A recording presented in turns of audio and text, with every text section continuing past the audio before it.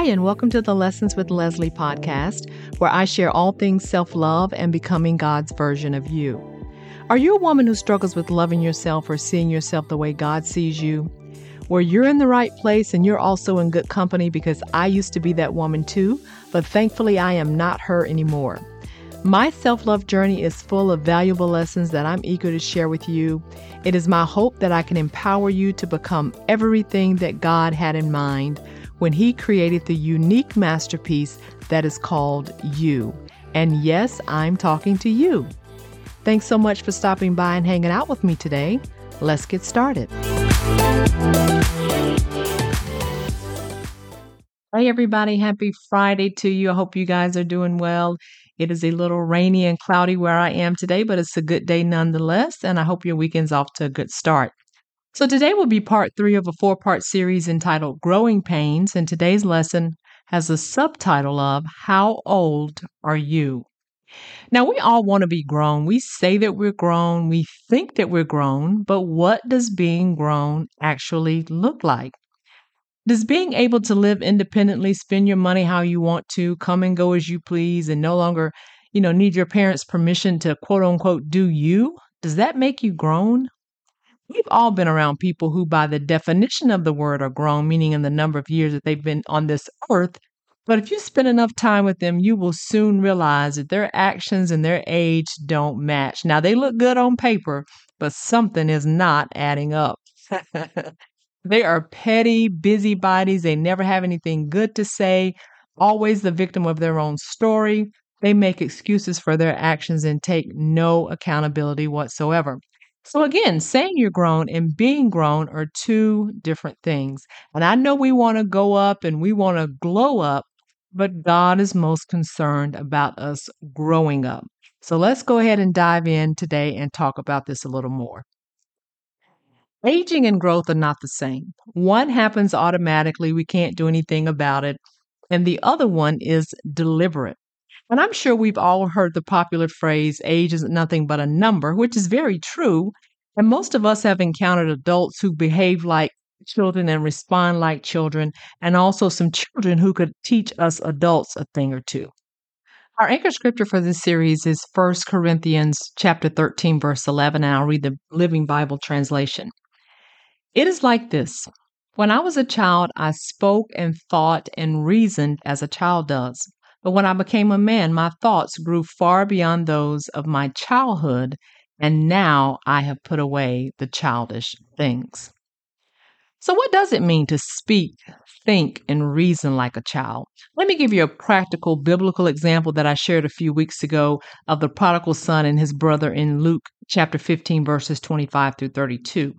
When it came to the older brother thinking like a child, his thoughts were, my younger brother decided that he no longer wanted to be under dad's roof. So he asked dad for some money. He went out, he lived it up, had fun. And now that he spent everything, he decides to come back home. And to make matters worse, my father not only welcomed him back, but he also is actually celebrating him by throwing him this lavish party. After thinking it through, he reasoned in his mind, possibly like this, like a child. I've been a good son. All these years I've stayed at home. I do everything my father tells me to do. I don't waste his money. And yet my father has never celebrated me like this. I never have gotten the royal treatment or been able to invite my friends over and have a party thrown for me. And when it comes to speaking like a child, the older brother's thoughts and reasoning towards his younger brother, it resulted in him getting angry. He had a verbal confrontation with his father, and he referred to his brother as this son of yours. He couldn't even call him his brother. He said, this son of yours, he spent your money, he lived however he wanted to, and now you reward him with a party. You gave him a ring, a robe, some new shoes, and there is no way that I'm coming to celebrate him. If I've gotten to the point that I'm speaking negatively, you best believe that I've already thought it through in my mind first, because just like the older brother in this story, whatever is in my heart will certainly come out of my mouth. As I stated earlier, aging and growth are two totally different things. One happens automatically and the other one is intentional. Growth is paramount and is fundamental. We can't just accept the gift of salvation and never do anything beyond that. We have to shoulder the weight of learning more about God and changing our nature so that we will be believable to the world. Now, if the world's gossiping, tearing one another down, jealous of one another, setting traps for each other, holding grudges, and are unloving, then how are we any different if we're doing the same thing? What will be unique about us? What will make the world want to know the God that we say we know if we act like a bunch of children, meaning that we can't be inconvenienced, we can't handle being talked about or lied on? We're very temperamental, so if someone rubs us the wrong way, then you best believe they're going to know about it. We can't overlook a fault. We might speak to you today, we might not tomorrow. We judge one another, we hold stuff over someone's head that they did to us 20 years ago. Our love for people is conditional as long as we can control them. And far too often, there's no consistency in the way that we show up in the world, and there's also no common thread among us as believers, which should be the love of Christ. The level of division and discord among the body of Christ today is alarming because nobody wants to grow. We want to hear the things that make us feel good. Tell me money's coming my way, that my blessing's right around the corner, that I'm about to meet my husband, but we don't treat each other right. Y'all, all of us, we've got a lot of work to do. Now, we're never going to be perfect, but there should be continual personal and spiritual growth that is evident in our lives. I should be able to look at my life from a year ago and see a different Leslie, especially from a character standpoint. There should be a measurable difference. I should be looking more and more like Christ. When Jesus was on the earth, he took upon himself the form of a servant. He knew what his mission was. He didn't let childish antics from people that he met along the way stop him from what he was sent to do. Now, he was ridiculed, persecuted, shunned. Even his own people didn't receive him, nor did they believe that he was the Messiah. As he walked the earth, people were unkind to him. They mistreated him, spread rumors and lies, but he was mature in the way that he handled these situations. Not once did he seek revenge, repay evil for evil, run around trying to clear his name, find out why somebody didn't like him, or get caught up in the drama. He didn't become offended or feel sorry for himself because life was unfair. He didn't abort his purpose because very few people in his hometown supported him. He realized that his mission wasn't about popularity or applause, and he was very clear about his why, and he knew that he could not get off track and try to put out fires or respond to his critics. The life of Christ and his words should be our example for how we live as Christians. Our behavior prior to Christ cannot be blended into our new life. We have to work that stuff out of us because light and darkness don't mix. We have to grow and mature. We have to ask ourselves, would Christ act like this? Would he be involved in this drama? Would he, stop and give any attention to petty people? Would he let the least little thing bother him, or would he let negative chatter and noise from people determine his worth? So the next time someone approaches us, they shouldn't be confused about who we are. I should not be a 54-year-old woman speaking and reacting like a 13-year-old. It is past time for all of us to examine our lives so that we can get rid of anything that will tarnish our witness. Now, we can never blame our behavior on anyone. Yes, what they did or said could be totally wrong. It was hurtful, and maybe they will never apologize, but we get to choose how we respond. The response falls on us. So if someone curses me out and I curse them out, then I chose to go that low. If they don't speak to me or, lie on me and I choose to do the same to them, then that was my choice. We want salvation, but we still want to hold on to the behavior that was part of our old nature, and we wonder why our lives are a bunch of noise and ineffective. Ephesians 4:22 through 23, the New Living Translation states, "Throw off your old sinful nature and your former way of life, which is corrupted by lust and deception. Instead, let the Spirit renew your thoughts and attitudes." Salvation is just the beginning, but once we're saved, there is a level of intentional growth that is involved. And certain blessings are reserved for the obedient, not the ones who decide to do it their way and refuse God's transformation process. Now, you parents out there, as much as you want to give your children certain things, you know that they're not mature enough to handle it or appreciate the value of it. So you'll reserve it until they can show you that they're ready. And the same goes with our Heavenly Father. He loves nothing more than to give good gifts to His children. That is His nature, things that are going to put a smile on our face and joy in our heart.